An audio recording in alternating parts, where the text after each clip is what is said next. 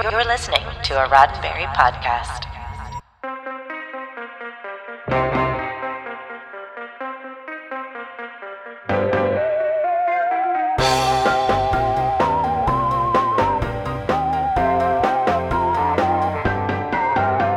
I'm Will Green, and this is your Sci-Fi 5 minutes of science fiction history for August 26th. As we've discussed on Sci-Fi 5 before, films in post-World War II Japan were obsessed with science and technology, which led to over-the-top kaiju films, not to mention the birth of anime, but also gave us interesting little sci-fi films, including one where the hero and villain are literally unseen.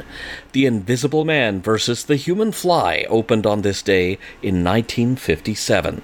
After the anxiety-inducing music during the opening credits, The Invisible Man vs. the Human Fly presents us with what is essentially a locked room murder mystery. A man is killed leaving the bathroom on a flight that's in midair, yet no one was near him, and the flight attendants didn't see anything. It turns out this is just the latest in a string of recent mysterious unsolved crimes, leaving not only a rising body count, but millions of yen being stolen. It seems as though only an invisible man could be responsible, but that's impossible. Or is it?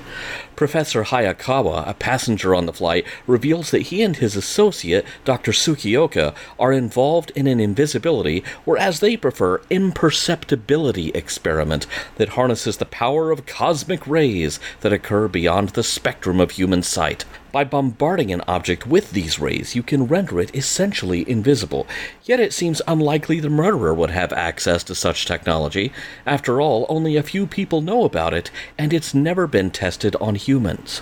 The seemingly unrelated murders continue, but then a new lead emerges. Two of the victims encountered a buzzing sound before their murder, a sound similar to a housefly.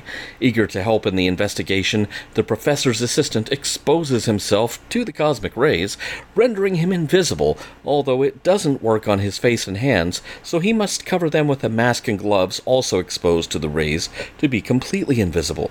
Unfortunately, the invisibility cannot be reversed without killing the subject, but the killer must be stopped. And finally, the stage is set for the confrontation the title promises. The source of the buzzing sound is indeed the killer, but he's not a fly, just a very tiny human that can float, which causes a buzzing for some unexplained reason. The tiny murderer is acting at the behest of a man named Kusunoki.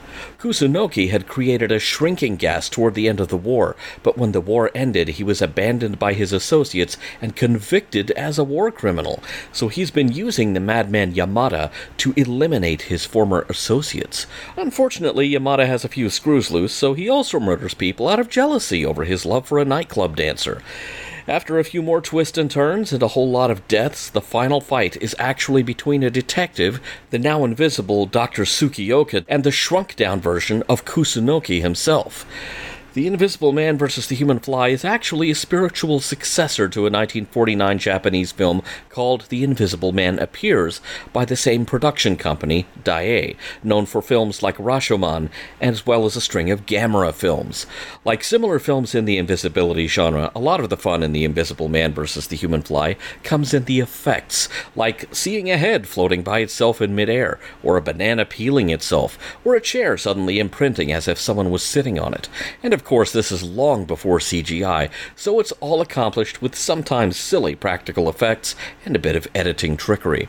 It was released as a double feature with the film Headbutt and Karate Chop, and was announced in America as The Murdering Might, though the film was never available outside of Japan until its Blu-ray release in 2021.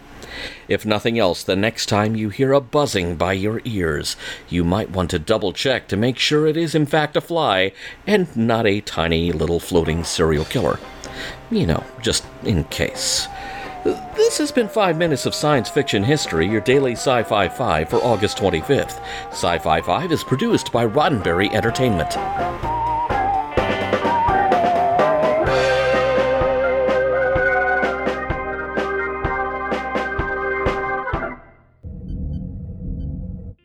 This is a Roddenberry podcast. For more great podcasts, visit podcast.roddenberry.com.